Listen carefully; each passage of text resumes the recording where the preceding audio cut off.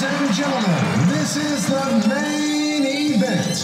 Fight fans worldwide, you tuned into the #1 undisputed boxing podcast today. This is the Boxing Breakdown.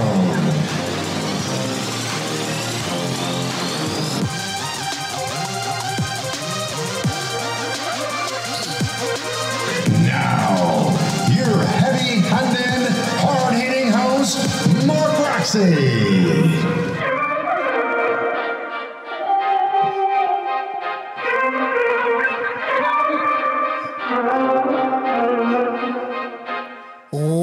What's up? What's going on out there, boxing fans and friends? This is your host, Mark Roxy, and I am with my partners in crime. Let's see who we got here today. It is Mr. Harold Hunt. What's going on? What's going on, man? How you doing? All right, brother. I got to just make one quick adjustment. I want to introduce you guys to Paul Haberman, Esquire. Welcome to the show tonight. It's great to see you guys. Good to be back. Esquire. Hold on one second. I just got to make one adjustment over here. You guys chat it up, talk it up. Okay. Hey, man. Good to see you back in the house, Paul. Good to be back. Happy New Year. Happy New Year to you. We did something, a little while back. It was pretty good there. You were laying it out pretty easily for us to understand. I do what I can. Your lingo was, you kind of dumbed it down for us so we could follow. And we appreciate that because we understood quite a bit about that. There we go. Yes, us law talking people have our own language, so helps to translate. That was at times. A little moment of confusion there. I was hearing myself back. So anyway, welcome to another edition of the Boxing Breakdown. And again, I'm your host, Mark Roxy, and we are here, and we are delighted to be with you. We are going to be chopping up the latest and greatest news. I don't know if you guys have heard. Harold, you want to break the news to them? Oh, we have Terence Crawford, who has dropped a lawsuit on Bob Arum, citing many racial and breaches of contract. Now, my trotting out of this information is pretty basic, and that's why we have Paul Esquire in the house. So, yes. The basic premise, just as I understand it, is he felt like he was disparaged with his contracts and the way he was treated racially. So, Mark, if you like, let's pass it to the man who's here to handle it. Yeah, man. Well, what I want to say for those of you that are listening in and you're not 100% sure, I just want to let you guys know, I want to read a little bit about Terence Allen Crawford, born on September 28th, 1987. He's an American professional boxer. He has held multiple world championships in 3 weight classes, including the WBO, welterweight titles since 2018. Previously, he held the WBO and Ring Magazine lightweight title from 2014 to 2015, and the unified WBA, Super, WBC, IBF, WBO, and Ring lightweight titles between 2015 and 2017. First of all, arguably, he is one of the best fighters in the world currently. I think you guys would agree with that, right? Yes. And, yeah. And he's been going through a lot with his promoter, and it's finally come to a climax now where there has been a complaint that was filed in the 8th Judicial District Court in Clark County, Nevada. And basically Terence Crawford, an individual plaintiff, against Top Rank Incorporated, a Nevada corporation. And the defendants, I'm sure, Paul Paul, you'll get into all the details, but there are pretty much like 6 complaints, I guess, 6 separate complaints. The first complaint being breach of contract. There's a second complaint, I assume, of breach of contract. Third complaint is fraudulent misrepresentation. The fourth complaint is negligent misrepresentation. And the fifth is breach of the implied covenant of good faith and fair dealings. The sixth one is tortious breach of the implied covenant of good faith and fair dealings. Now, I am somewhat familiar with these things, but we thought, how great would it be for this to be a boxing lesson for those of you that are tuning in, all of you professional fighters out there, all of you managers and all of you promoters that like to go behind each other's back and say different things that you really shouldn't be saying, right? Breaching contracts is not a good idea. It's just not a good idea. Yeah. Fraudulent misrepresentation. These are serious. I think the one that would frighten me the most, is the fraud count is that's pretty heavy for me. But listen, Paul, can you just weigh in on this stuff? Help us make a little sense of it overall. Just give us an overall view of what is it that's going on. Yes. The interesting thing is that the lawsuit generated headlines because of the recapping of what's seen as what's described as a large history of, we'll say, racially suspect actions and activities and comments by Bob Arum throughout the course of his promotional career. And I had read an article about this morning before I saw the complete complaint. I honestly wasn't even sure where it was going until I read the complaint. When you read the complaint, you could see that maybe the racial history will factor in and try to establish some of the causes of action. But fundamentally, this is about 3 different things.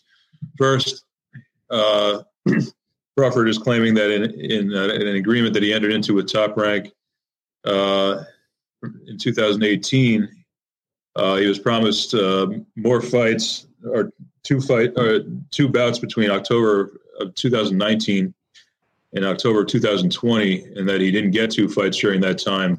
That's essentially what the first cause of action is a breach of contract because he didn't get the 2 promised fights in between October of 19 and October of 20. Then the second cause of action talks about a breach of contract with regard to the 2019. I'm not even sure how to begin to pronounce that name, but the Kavalauskas. Thank you. Anytime I start stuttering over that for the next hour, you could just chime in. In any event, there's apparently a large backstory to getting him to do that fight on ESPN, where they're purportedly, they being Top Rank and Top Rank's people, are purportedly dangling, okay, just take this one that you may not like for ESPN's purposes, and we'll get you a Terence Crawford, not a Terence Crawford, he's Terence Crawford, an Errol Spence Jr. fight by the end of 2020. And by the account laid out in the complaint, he relied on that representation to take the fight, assuming that if he gets past the man whose name I cannot pronounce this evening, that he would then have an opportunity to face Errol Spence Jr.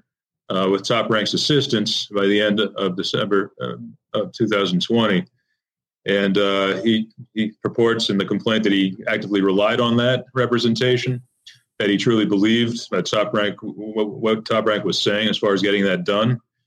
And that there was even a provision in the contract, which isn't annexed to the complaint, so we don't know what the reality is of that yet, where if they didn't get that fight, he would get a fee of $900,000 as a penalty almost for them not making that fight. And he supposedly didn't get that either, and that runs through a few of the claims. And then as far as the last 2 claims, the breach of implied covenant of good faith and fair dealing.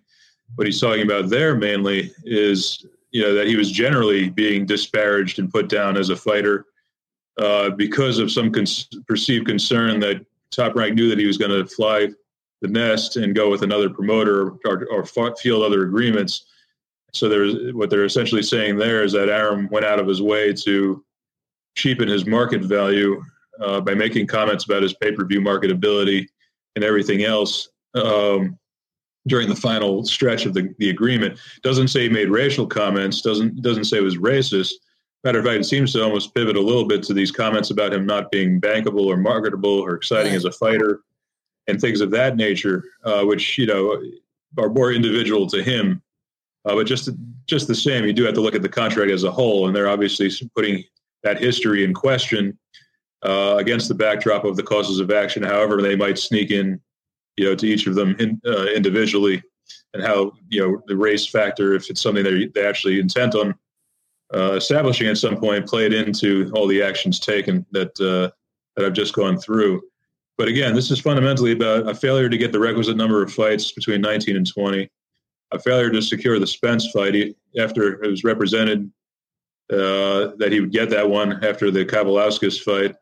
And then it's just this general disparagement of him on various fronts as a result of, some perceived concern that he'd jump out to another promoter when the agreement was winding down. And that correlates, with comments about his marketability and excitement. And one thing I should just say as a boxing fan, getting away from the lawyer role, is that I always found those comments intriguing about his excitement level. I know he didn't sell per se, if you look at the pay-per-view numbers, that well. But if you look at his excitement level, he was a fighter I was always excited to watch, because he's one of the best finishers in the sport. From his HBO debut, he seemed to get better every time I watched him for a long time. Because when I first heard about him, I said to another client of mine who was very familiar with the amateur fighters, I was like, "What do you know about this guy?" He said he was basically a run-of-the-mill amateur. And then every time you see him on HBO, guy gets better and better and better, and that's pretty much what's happened.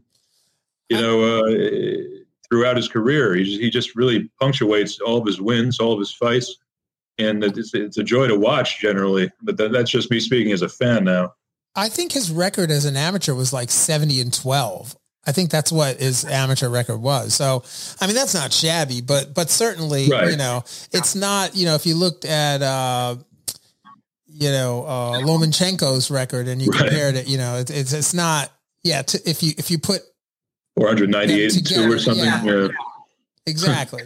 So let's talk about this breach of contract thing, because the fighters out there, the people that are listening, and by the way, if you're tuning in on YouTube, please feel free to put your comments in and join in on the conversation. We're delighted to answer your questions while we have Paul Haberman here. And we just really want to include you in the conversation. So thank you for joining us on YouTube. And if you're listening on the podcast, thanks for being with us there. Yes. We appreciate that. And please share the podcast, and don't forget to subscribe, like, and hit the notifications right down there on the bottom down there. We would appreciate that for sure. But so let's talk about this breach of contract, man, because a lot of fighters are dealing with this and will continue to deal with this. So, well, the first there's two breach of contract claims, really. The first one, again, is a fairly straightforward one that I've seen a lot just in my boxing clients, and that's promoter or manager guarantees a certain number of fights in a certain period and then doesn't deliver them. So the question usually with those is, okay, even if 2 fights didn't occur, where they're bona fide written offers of 2 fights. By that I mean, were you offered 2 fights that even if they didn't occur, that the promoter or manager could turn around and say, I made this offer, you didn't accept it, or the fight didn't happen, but it wasn't because I breached. That doesn't follow that I breached the agreement. I put you in a position to take the requisite number of fights, and it just didn't happen. Whether that's the fighter's fault, the management's fault, the promoter's fault, that's usually where such a discussion will turn. I, for example, had an arbitration with a promoter a couple of years ago where the fighter was an upstart at the time, was guaranteed something like 4 to 6 fights per year. And the promoter was able to document that, there was as many as 20 or 30, not 20, no, not 30, rather, as many 20 fighters per year in dispute that were raised with the boxers' management as potential opponents. Then it became the question, well, did you ever actually speak with the fighter? Did you ever actually speak with their management about whether they'd fight our guy? Was this more, did you do anything other than look down the list at BoxRec and see who else is potentially able to be fought in that range? Well, or did you actually get to the stage of, bona fide contract discussions with them? So, Paul, it seems to me to be kind of a ridiculous, like breach of contract to me is like the lowest hanging fruit. If you're a boxing attorney breach of contract in relationship to the clauses that are put in contracts about minimum fights. Yep. I've seen so many things happen, and I know that we've had these conversations before because offline and online, how it's so easy for a promoter or a manager to offer a fighter a fight that's just completely way out of line. And right. Knowing that the fighter's going to turn down the fight, and then they have it in the contract that all they have to do is ask the fighter if they wanted the fight. Exactly. Right. I mean, and if I'm negotiating that for the fighter, I would say there's a couple of ways you could get around that. One, I could turn down any fight I want within a certain period of time. Say you get an opportunity within 3 weeks and you need 4 weeks to prepare, that won't count against the number for the year if you turn it down with less than 4 weeks notice or 3 weeks notice. There could be a discussion of reasonability with each one, a reason, as long as you can articulate a reason. You can say this doesn't count as an offer unless it's in writing and we know that there's been contact with the other side. So, so it's not just 2 phone calls and they're done with their responsibility for the year. Right. So, Gotcha. Good. Right. And this is where our good friend, Adrian Clark, shout out to Adrian Clark, the author of Protect Yourself at All Times, who should be on this podcast. He does great work. We love what he does, and we wish he was on the podcast. But he and I have had conversations about this as well. It's so easy to offer fighters fights that they don't want to take. So fighters beware when it's in your contract that you're going to get 4 fights. You have to really have an attorney take a look at that, right? Really closely to make sure that clause actually can stand up in a court of law, because there's a lot of ways that clause can be written where it doesn't. Am I right? Yeah, or at least it would be too vague to say what actually constitutes an offer. Correct. And that, yeah. Right. Again, if I could just go down BoxRec in any given division and say, hey, you want to fight him? I could see about getting him, but seeing about getting somebody and actually taking material steps to say, you're going to fight somebody on this guy on this card, he's on board in principle, whatever else, to get it closer to a real offer than just, going through a list of who you might be able to fight is what you'd ideally see with these sorts of offers, counting as against the year. I mean, here I don't know what happened here, but one historical backdrop to think about with this whole Crawford lawsuit, not just for the fights in 19 to 20, but with Crawford, but with Spence, is obviously there's this COVID factor. So there was a certain period of time where fights couldn't be staged, and obviously Top Rank with the TSPN money was one of the earlier ones to get out of that. So it's not as easy a discussion on that point as it would be with other promoters who couldn't do anything for a better part of a year. So right. Yeah. Well, case in point, Shakir Stevenson during the pandemic, Arum was able to get him $600,000. No one was there during the pandemic. Right.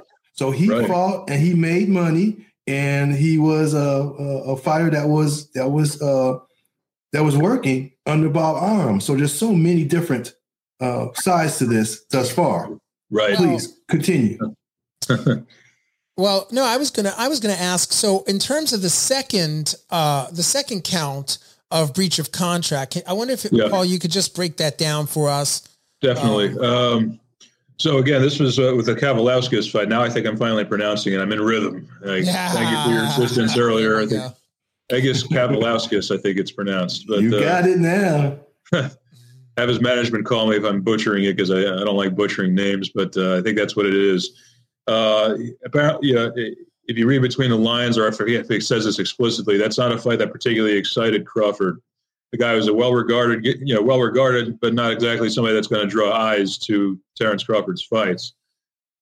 Somebody that would, however, is Errol Spence Jr. And by the accusations, and I think at least four of the three or four of the causes of action here in the complaint, they're saying Spence was dangled in front of him.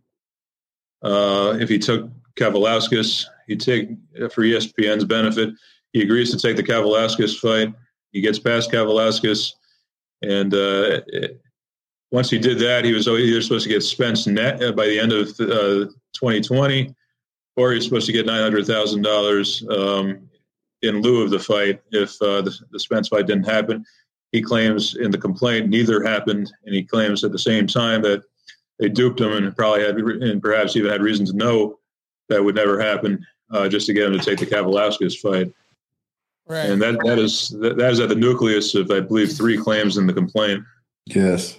Well, I mean, we haven't really touched on the very, very prolific writing and repeated discussion of racism between, the fighter and the Top Rank organization.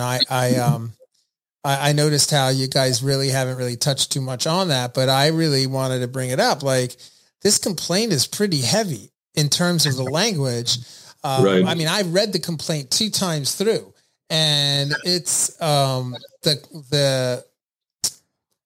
the plaintiff is saying some pretty horrific things about the Top Rank organization. I wonder if you can comment on that. And the challenge for me after reading the opening salvo with all of that detail is which causes of action are they actually endeavoring to link to that? And I think when you break that down, it's the last 2, because they're saying he said these things about him, and apparently they're relating that back to other things he said about, other African-American fighters he's handled over the years. But I almost, I write complaints differently. I won't question stylistics, but, if I'm not going to lay that out through the causes of action, I wouldn't have necessarily laid it out in the beginning, but just the same, the question is, where does it bleed in? And I think it bleeds in more when they're saying that he was being disparaged in the last year or 2 of his contract by Arum in those last 2 claims in the case, rather than the first ones we just went through. Right. And it's an interesting challenge to them to try to prove that, because, there's such a grab bag of fighters he's handled over the years, where even if you could isolate comments and behavior, and they certainly did a pretty good job doing that, can you summarily make the claim? And even if you can summarily make the claim, to which cause of action does that help you? So, certainly, I don't want to call it a hit job. It sounds well earned, but again, I don't see how it factored into most of the causes of action in the complaint. True. Yeah, that's what I was trying to figure out, how they were going to link it all together. Because once they go and they start doing depositions, how does that work? Well, I think if you're doing depositions, obviously Crawford would have his say as far as perceptions that he had during the course of his relationship. So that would set the foundation for how he felt like he was treated by Arum along race lines.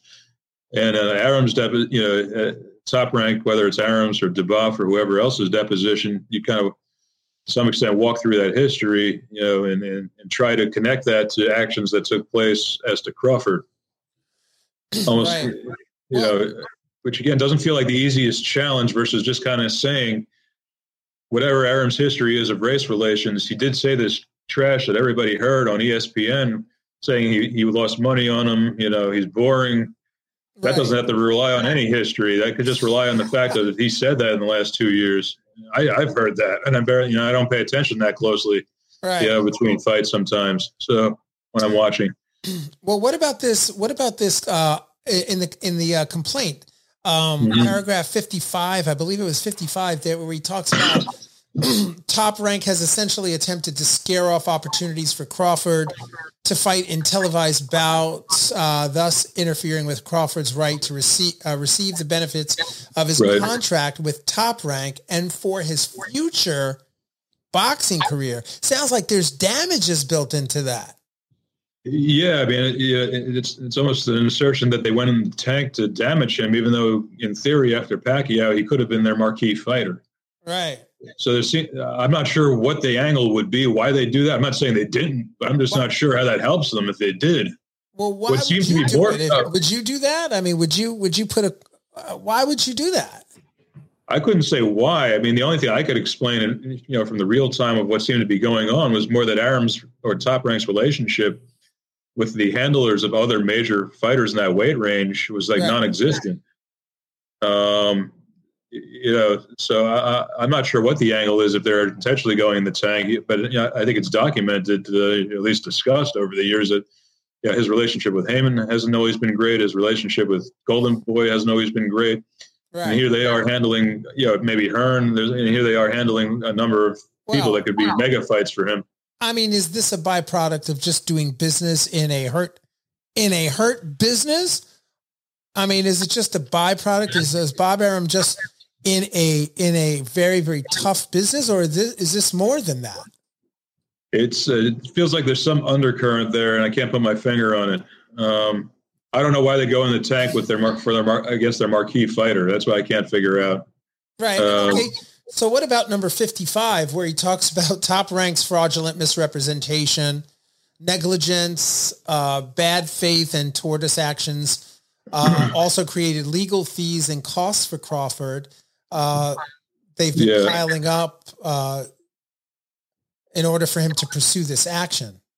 Well, that's more of just that's more of them saying if we succeed, he's going to owe our legal fees under this prevailing law. I should just qualify that by saying I don't practice law in Nevada. I'm not licensed to, but that's how it reads on the face of it. Right. It appears there's a provision they're trying to invoke there under Nevada, either case law or statutory law, that says in certain appropriate circumstances, there could be attorney's fees assessed for compelling this action. Right. Right. Okay. So when you get back to the top of the complaint, they're talking about breach of implied covenant of good faith and fair dealing. I wonder if you could talk a little bit to the listeners and to the boxers out there and the managers out there that have no idea what that clause actually means. Can you break that down for us and in the context of the Crawford situation? Yeah, certainly. Generally speaking, the breach of good faith and fair dealing is a breach of there's never a paragraph in an agreement that says, or usually not, that says good faith and fair dealing. Parties, understand and acknowledge that they deal fairly and in good faith with each other. You know that if you're getting into the contract. That's why most states, including Nevada, apparently, have this breach of good faith and fair dealing, where essentially, if the promoter, manager, boxer, whoever is taking actions that are contrary to the super objective and goals of the agreement, that's where you'd have a claim like that read into it as being breached. And in this instance, what they're saying here is because Arum was disparaging him in one way or another, he compromised, Crawford's overall marketability and ability to get fights, and thus that went against the spirit of the agreement materially breached due to the agreement by breaching the implied covenant of good faith and fair dealing, if that makes sense. You're going against the spirit of the contract, basically. You're just taking actions that go against the spirit, even if you're not specifically breaching any one provision that's in writing in it. So in layman's terms, how has he done that? Well, when I believe the assertions in that particular section is when they're saying that Crawford doesn't sell, Crawford's boring, and things like that. And again, the interesting part about that, I think I saw this in at least one article covering this today, is that one or two of Crawford's ESPN2 or ESPN Plus fights have had pretty solid ratings, even if his pay-per-views didn't do that well. And again, as I said before, I certainly don't agree with the boring. I mean, there's certain fighter cry if I know they're fighting, but I feel like I should watch anyway. And he's never been one of them. So, I'm not going to ask you to name which fighters, and Harold, don't you name which fighters either.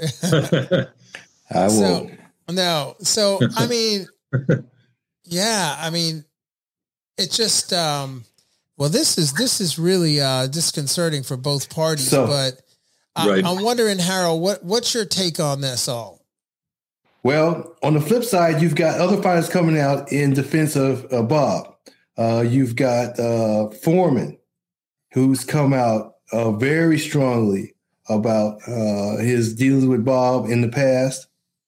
You've got Jared Anderson, who's a young heavyweight now who people may know, and he's been treated quite nicely by Bob. The allure for Top Rank is he offers a large amount of upfront money. That's how he gets you hooked. Okay. PBC, other ones may not give you that huge bonus up front. He does that. That's the operation of his company. So once you get that large upfront money, it takes you from the streets, it takes you from your situation financially, and you're in pocket with him.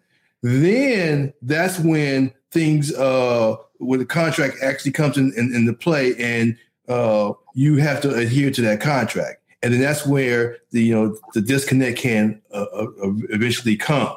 But that is how he works. Now, we all know that so many people have left him in the past and been successful after they've left the contract, what have you. But we know he's also been he's been around since the 40s, 1940. So he's worked with so many African-American fighters, black fighters, or whatever political term you want to use today, and he's been successful. So the part about, as Mr. Paul Esquire pointed out, it's going to be hard in my mind to put together the ratio back and forth. But the contracts are black and white. The contracts say, hey, you owe me $900,000 because of this situation. It didn't happen. In 2018, you're supposed to give me my fight with Spence, and it didn't happen. If you average all my fights out, as you read the complaints I did, the average is $4.5 million. He should have gotten for that fight he didn't get with Spence. Okay, so and the basis of that contract was they both were healthy, no one was hurt. That fight should have been made. So just with my basic math, I see 4.5. He was for the 2018 contract and the $900,000. Now I don't know about for the 2019 contract. Now I don't know anything about damages and interest and all that other stuff. But that's how I see it. Now what affects me is he's only asking for $10 million. He only wants $10 million. Now, you would think a lawsuit like this, he would say, hey, I want 25, I want 40, I want 50. He only wants $10 million. So I'm trying to get my head around why such a low figure for all this splash. Yeah, I mean, so there's a couple things I just want to touch on a couple things you said. And Paul, maybe you can speak to the why. Do you have an idea of why before I get into what I want to say? I don't, but I do want to make one point about the Errol Spence thing also being a very perilous claim if this is the right time to do it. Yeah. Errol Spence, they entered into this agreement to fight Kevalauskas. He does it. Errol Spence Jr. gets in that serious car accident in October of 19, I think. Yeah. Doesn't come back. Healthy. He was healthy. When it was over, he was able to fight. Well, here's the thing. He doesn't fight again. I looked this up earlier. He doesn't fight again until December 6th of 2020, and that's against Danny Garcia. I'm honestly surprised he took somebody that difficult when they weren't sure where he'd be at after recovering from the injuries. I'm saying to myself, I understand in concept that they may have dropped the ball with Spence, but Spence was also out of the lineup and looking for at least a relatively softer touch, it seemed like. Not that Garcia is, but relative to Crawford he is in his first comeback. And that essentially, if he's coming back in December, there's either he was going to take Crawford straight away from the accident. Right. Or or that provision was going to be breached, but that then it rolls down to the $900,000 that wasn't paid. Good point. Good point. So, wow. Yeah, man. Look, here's some facts and some stats for those of you that are listening in, because I always like to bring them in, you guys. I always like to make sure that the people who are listening in can really be part of what we're talking about.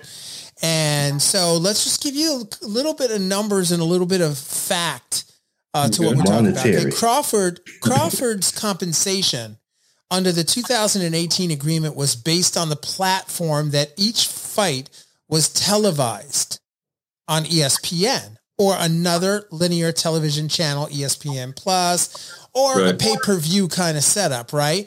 So in 2018, there was an agreement between Top Rank, which they were supposed to pay Crawford for 2 fights. And you talked about this earlier.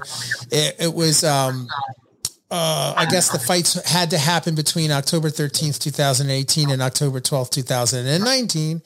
And actually, that's where you get 9 million of the 10 million is the 4.5 average per fight. Right. So Top Rank offered Crawford 2 fights between 2018, 2019. I guess he was supposed to fight Jose Benavidez in 2018, October of 2018, and Amir Khan in April of 2019. Crawford was paid $3.5 million for the Benavidez Jr. bout, plus $45,000, to your point, Harold, $45,000 in training expenses and $4.8 million plus $50,000 in training expenses for the Amir Khan bout. Who was dead at the time, literally. Exactly. All right. So then during the second year of this agreement between Top Rank and Terence Crawford, there were fights that took place between October 2019 and October 2020. The bouts were against our friend Kavalauskas. On the 19th, Crawford was paid $4 million plus a $50,000 training expense purse. Top Rank breached in 2018 an agreement by failing to offer Crawford a second fight in year 2. Okay, just like, let's break it down, right? In year 2. That's 19 to 20, right? Right. And then during the third year of 2018, the agreement between Top Rank offered Crawford 2 fights between October 13th, 2020 and October 12th, 2021, between Kell Brook on November 11th, 2020, and Sean Porter, I guess it was in September of 2021, with the bout held on November 20th, 2021. Crawford was paid $3.5 million for the Kell Brook fight, and $6 million for the Porter fight. Top Rank also paid Crawford $50,000 again for training expenses for each of these 2 bouts. Okay, this goes on, guys. This goes on. So you can see the kind of numbers we're talking about. Right. The average compensation under 2018 agreement was approximately $4.5 million per bout. Right. Crawford, they promise him no less, right? Top Rank owes Crawford no less than $4.5 million for its breach of the 2018 agreement when they failed to provide Crawford with a second fight during the second year of 2018. Now, okay, so now the reason I wanted the listeners to hear that is so that they can get a really good perspective on what we're talking about, what we're specifically talking about. So back to you, Paul. I'd like you to just touch on that breach of contract there now. So the one is the lack of fights. Yeah, I mean, to anybody looking at it in public, it's inexplicable. Like, you have arguably pound for pound, one of the top guys in the sport, not fighting for a palpable period of time, and that's essentially what he's saying in this lawsuit. How come I wasn't fighting for this palpable period of time? Right. And I think it goes back to what we were talking about earlier. It's like, were there offers, or were they just not doing anything? Was there a reason that fights didn't come together? Or did they try to make these bigger ones? Right. I mean, would you fight any hump that they put in front of them just to get 2 more fights out of that year? Or was there very particular ones that were made clear that they wanted by that point in his career? Right. So there'll be a couple of things to air out there as far as what if anything was being looked at, and what if anything was being done, and with who was being looked at. What a mess. Oh my gosh. What a tangled mess. Yep. I mean, I don't even know, you'd have to go back. Okay. So let's go and touch on negligent misrepresentation. Let's touch on that, Harold and Paul. Paul, go. Well, negligent, that's the roll down from more of a greater intent. It's almost as if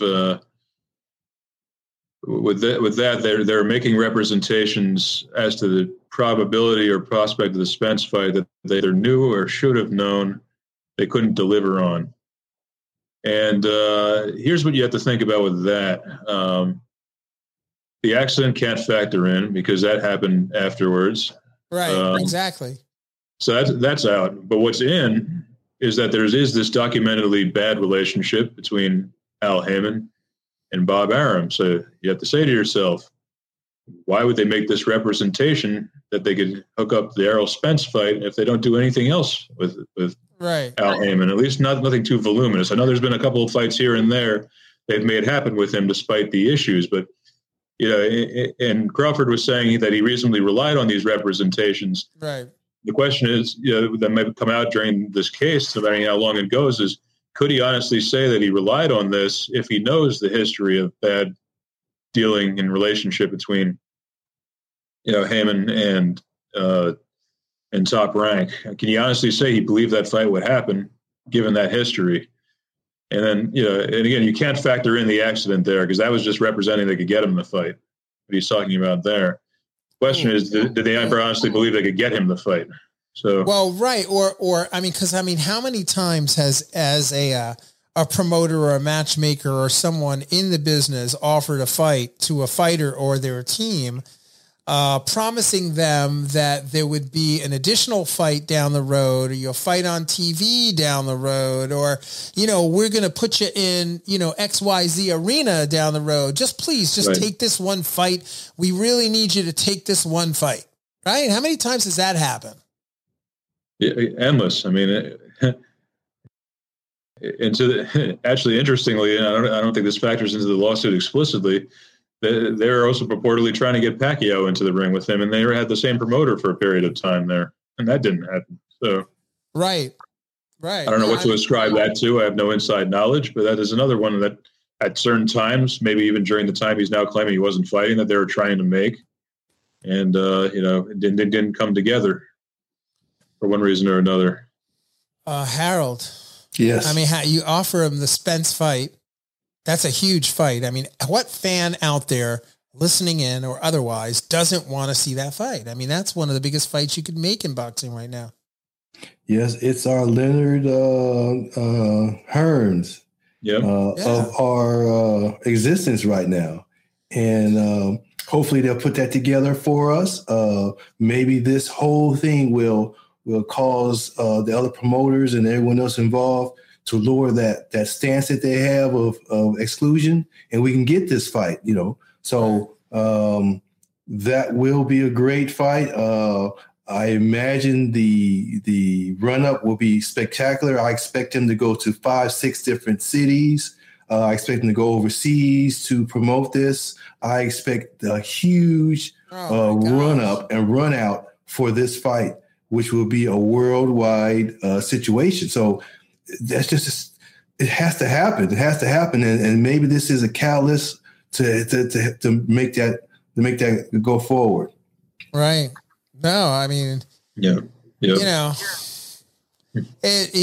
line 91 of the complaint, Paul, it says Top Rank made these representations negligently and without exercising reasonable care or competence in communicating the falsity of these representations at the time of making such representations, and with the express intent to induce Crawford to act to his detriment in reliance upon these representations. Touch on that. That's actually an interesting snippet, because when you talk about relying on something to your detriment, I feel like you'd have a stronger claim there if you took the Kavalauskas fight. thinking he'd get Spence, and then Kavaliauskas aced him or something. Right. Then they, they expected to get past Kavaliauskas and just couldn't deliver couldn't or didn't or never intended to, depending what comes out, to deliver the Spence fight for one reason or another. Yeah, I mean, but again, I mean, if you say you're going to offer that fight and you know that it's not really in your wheelhouse to be able to offer that fight, why would you do that? Well, because of the contract. Please go ahead. I was just going to say, I mean, assuming good faith from Top Rank, and I'm just making this hypothetical because I don't know what actually went on. They might be able to say, maybe there was a conversation at some point with Crawford's people, and they're like, how are you going to get Spence? Al Heyman hates your guts. He's like, well, we've made, if it makes dollars, it makes sense. And these are the two biggest names in that division right now. And I've already made initial inquiries, and I think we could get this done. You can have a conversation as simple as that, but it doesn't follow that at the end of the day, Spence is also arguably one of Heyman's biggest money makers if he kept him healthy and active. So yeah, that wouldn't be an easy negotiation either way, even if they're best of friends, and they're not, and purportedly they're not. I don't know anything firsthand, but purportedly they're not. So what is this sixth cause of action in the complaint? It's tortious breach of implied covenant of good faith and fair dealings. What is the difference, and what is that particularly? Now, what's the fifth one called again? Negligent? Yeah, it's basically negligence. Yeah. Let me. Oh, no, I think the one before it says just breach. The other one says tortious breach. Exactly. Tortious would suggest a more actively firebombing effort of Crawford's career by Top Rank. That would suggest everything, like Tyson's Corner used to say, start throwing punches with bad intentions. That basically is saying Top Rank is throwing punches with bad intentions there, knowingly and intentionally, to interfere with his future upside in the sport. Right. Well, and again, let's preface this entire thing. Let's just really get into making sure that the listeners know this is a complaint that we're reading a complaint. We're working off the actual complaint. So these are alleged complaints. These are alleged breaches. These have not actually been proven in a court of law. So Top Rank, obviously, and the powers that be at the top of this boxing food chain will have to weigh in, and they'll have to sort through all this stuff. But I mean, you have just an enormity of different complaints and different angles in here that it seems like this thing could go on for a long, long time. It could. I mean, and I think one difference between, say, this one and the Mikey Garcia lawsuit, which is my understanding is the same attorney that's handled both. I think I read that in some of the coverage today. Mikey Garcia was still under contract with Top Rank, and he wound up sitting on the shelf as a result of his litigation issues. Right. Yeah. Yes. Crawford's gone. He could drag this out as long as he feels like spending money on it at this point. So let's talk. I mean, Harry, I didn't mean to interrupt you. You were about to say something. What were you going to say? Yeah, I was going to weigh in on the attorney, Mr. Feldman, just to kind of give some background on him. Paul, I'm sure you're familiar with him, but well, I'll lay it out. He is a winner against Aaron already.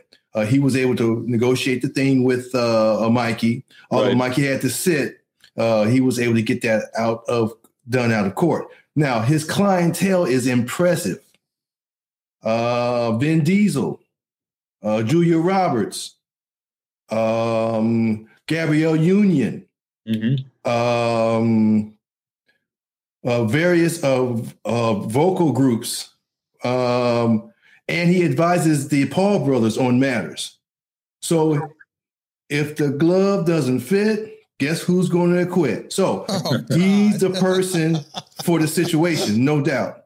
So he has a Hollywood clout. He has the power. He has the wherewithal to really get some things done. The main premise to me is he's won against. He's caused Bob to sell out of court previously. So he's going to know exactly, what the buttons to push and this, that, and the other.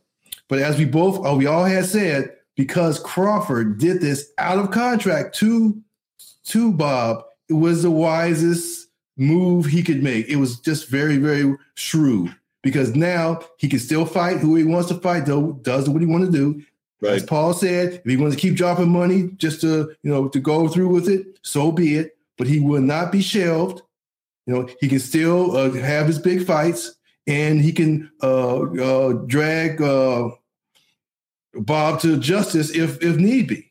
So he's got the right attorney. He's got the right situation where he can, in my mind, he can go full steam ahead. And of course, upon winning, all costs for this entire litigation will fall on the loser.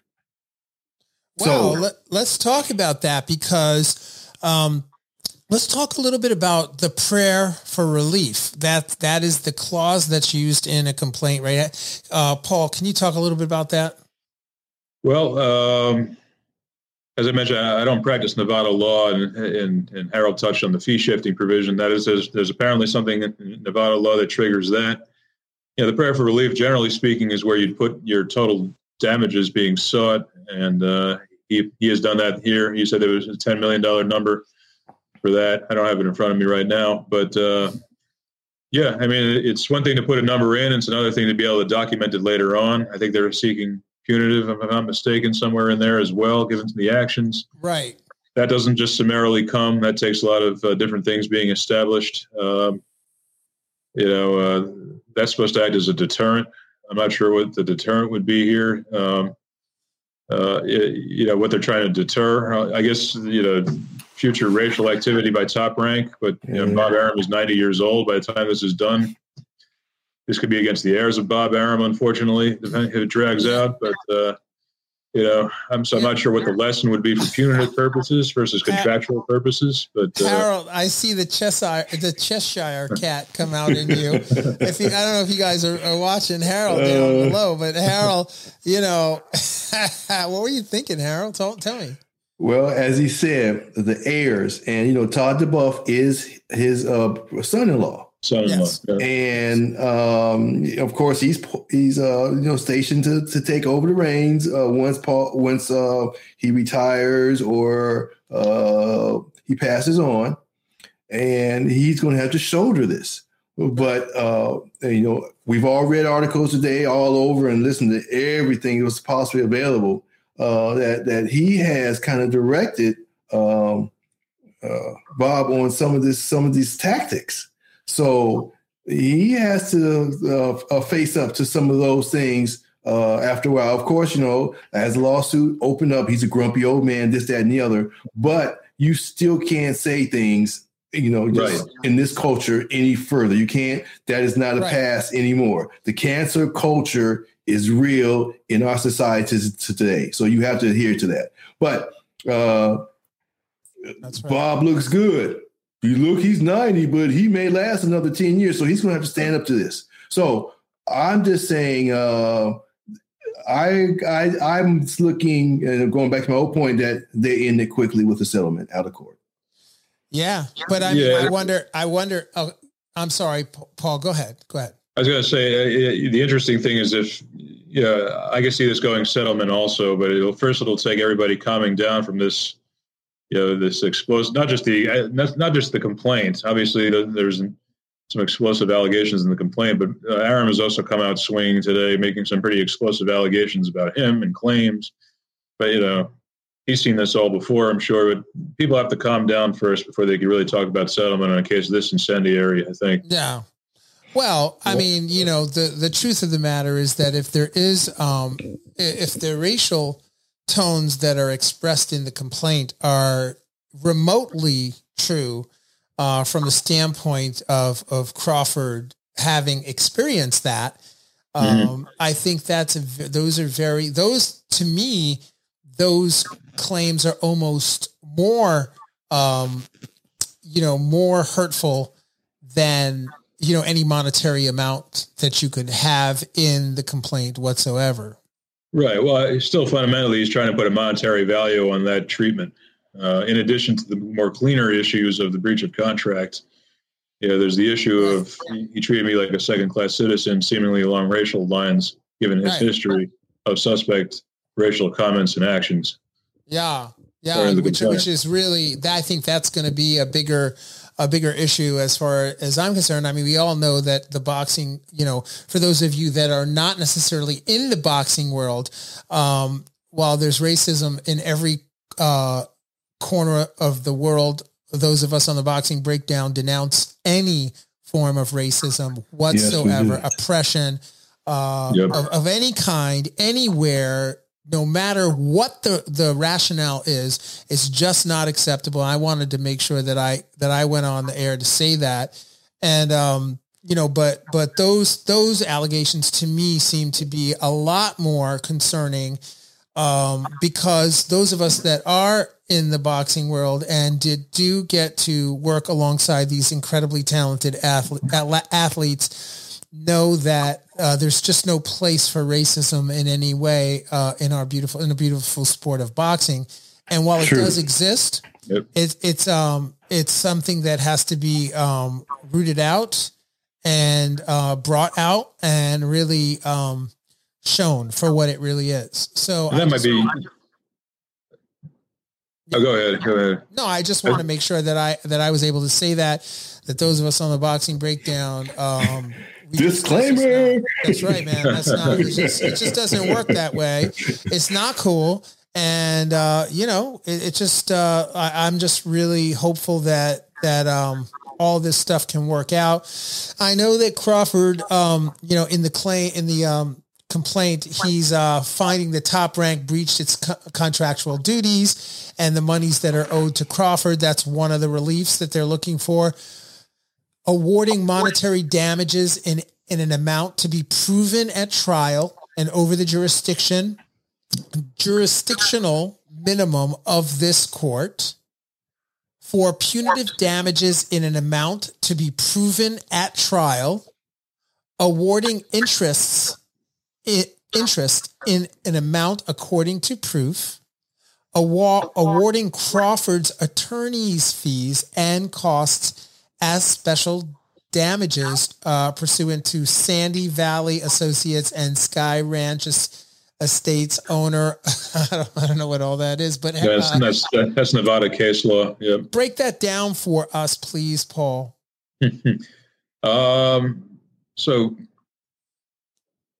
just going back through that in my head, they're talking about damages. On the one hand, damages you could document, which would most readily be the breach of contract damages. Right. And most readily for there would be both the two fights that didn't happen. If they don't have a reasonable explanation for why, when it comes down to discovery and testimony and documentary evidence.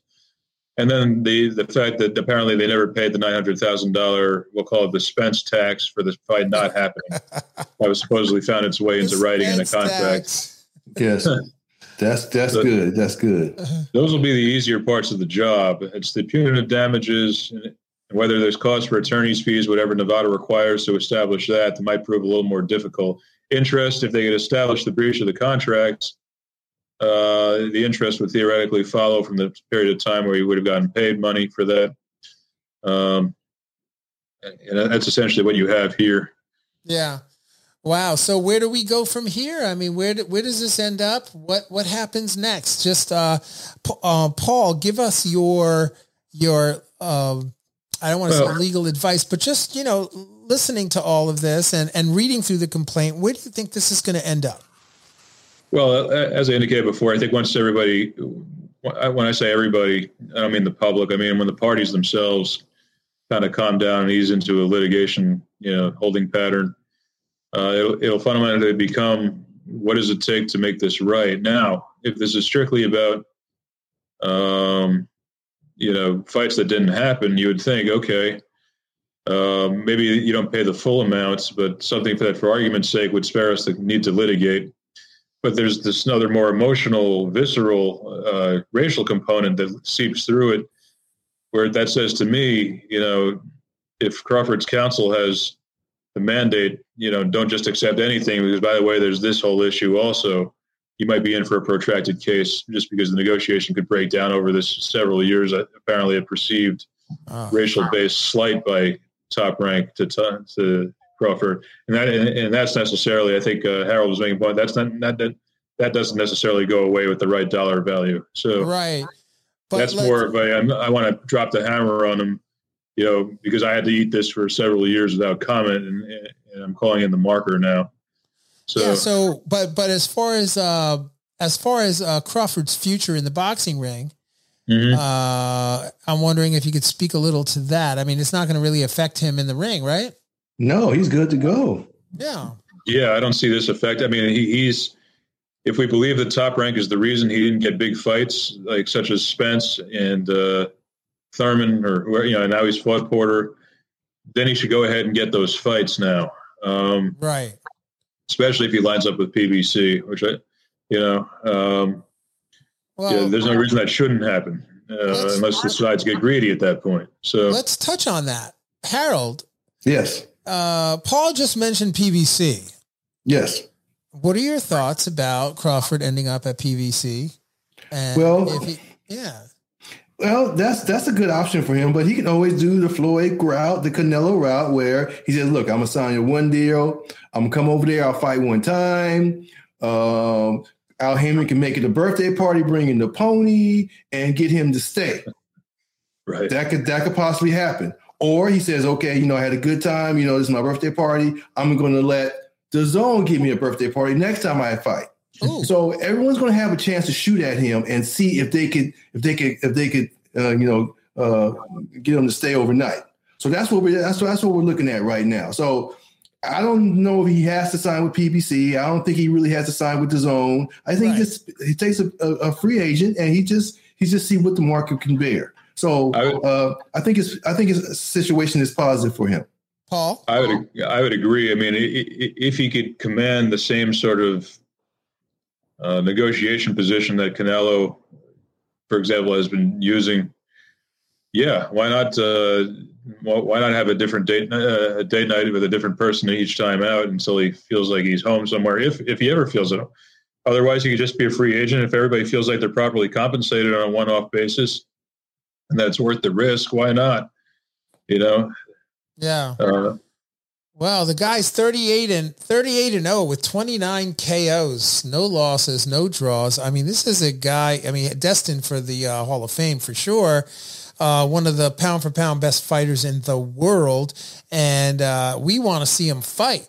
Yeah, yes, we do. I think yes, we do. He's going to clean up in the headlines for the foreseeable future. I don't see this going away. I do see Terence Crawford, getting in the ring and making some big money fights. Now that this kind of gets opened up like a can of worms, I do think that all the fish are going to start swimming and all the sharks are going to come around and everybody's going to do their dances, their water dances, and eventually. The Terence Crawford whirlpool is going to clean up and bring in the cash. I wonder how this $5 million purse that he'd been, getting roughly $5 million each time with the $50,000 training expense, it comes out to about $5 million, right? So how much, what do you think it's going to be? Like if you could, Harold, if you could just guess, how much do you think he's going to be worth in his next fight? Well, the public sentiment is going to cause everyone, if I say that word correctly, it's going to cause everyone to galvanize it behind him. Any ticket sales going on sale with his name on it worldwide, they're jumping on it. The media is going to be jumping on it. He'll get a publicist. He'll speak better. Everything's going to change for him after this whole thing is over. He'll be in the forefront, in my opinion, of the public consciousness in boxing and bring us back to where we need to be. As far as his numbers that he's going to garner after this, he could get just, Paul would know more than I would about those numbers on a training camp, as you would also. But I would say, 300,000, something like that. The use of the private planes, the whatever accommodations needed, the whole thing. I just see how that's going to be very positive. So I think he'll do very well going forward. I think it's his training expenses for us as well, because I think what's going to happen is Paul Haberman is going to get the contract to represent Terence Crawford. And what's going to happen is we're all going to be on that plane. Dial me up, Terence.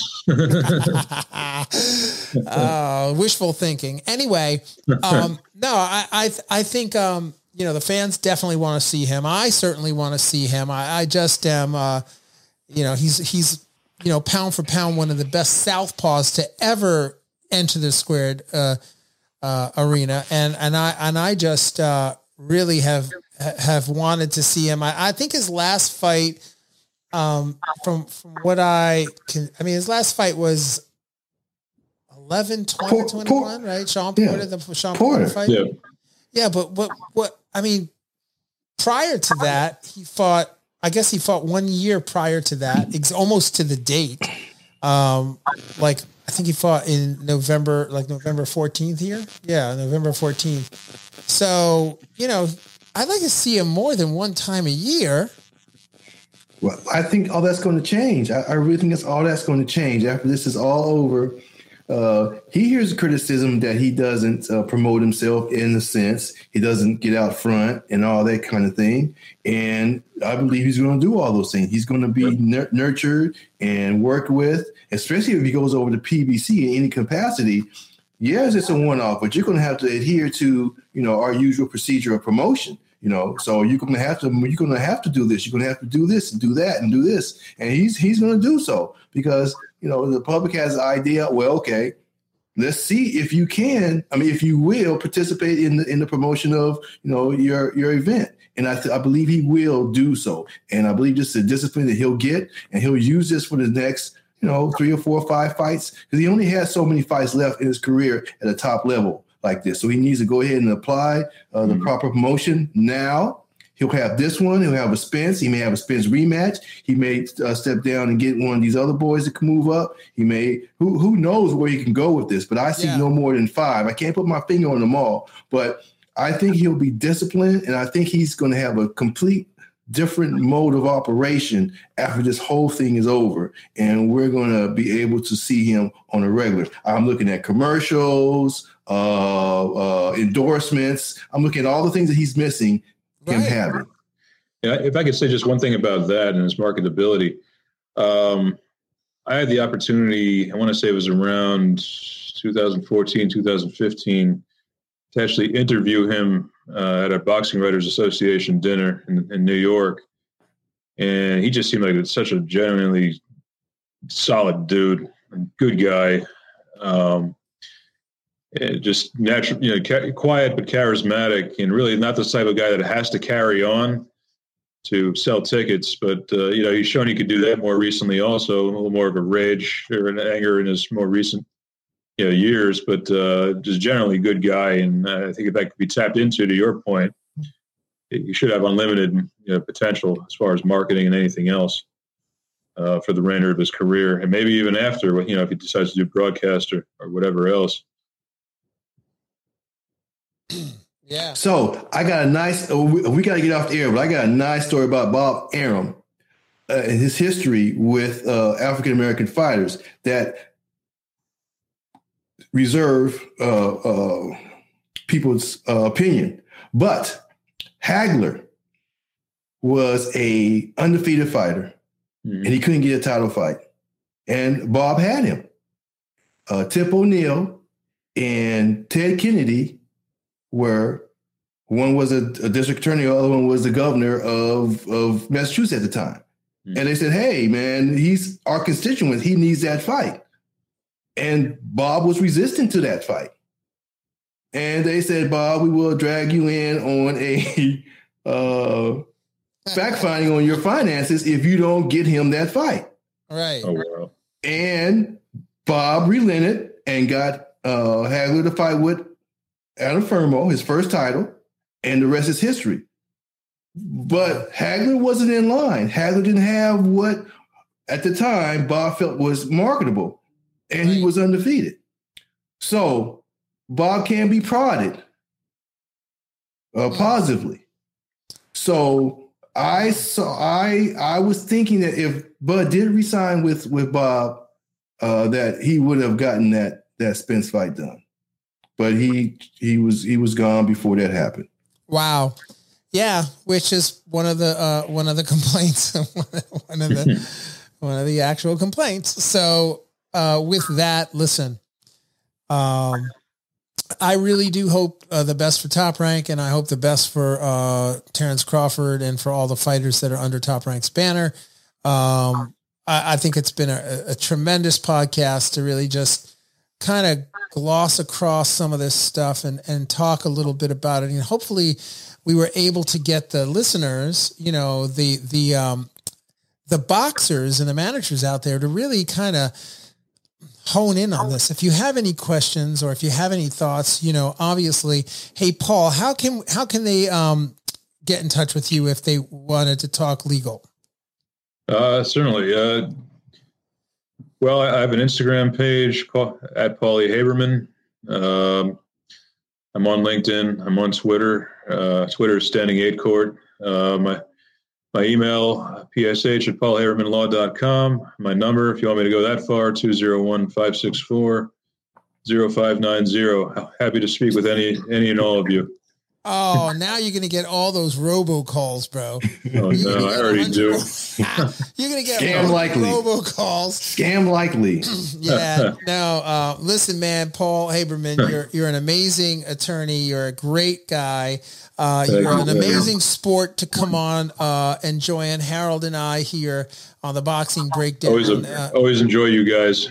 That's why. It's awesome. It's awesome to be with you. It's always awesome to be with you, Harold. And it's great to be with you out there. If you're listening on Apple Podcasts, thank you for being with us.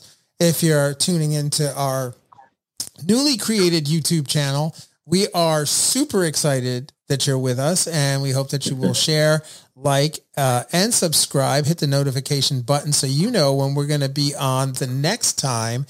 And ladies and gentlemen, peace and love. Harold and Paul, I love you guys. I'll see you guys soon, and we'll catch you on the next edition of the Boxing Breakdown. Peace and love. We are out.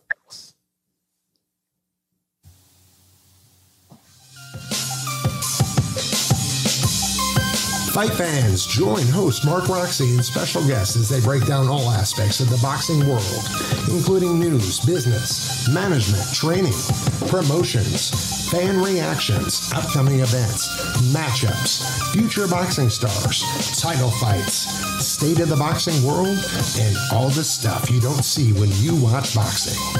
This podcast is released each week on Thursday at 8 p.m. Eastern Standard Time. Live streamed on YouTube, Instagram, and Facebook Live. It's the Boxing Breakdown, hosted by Mark Roxy.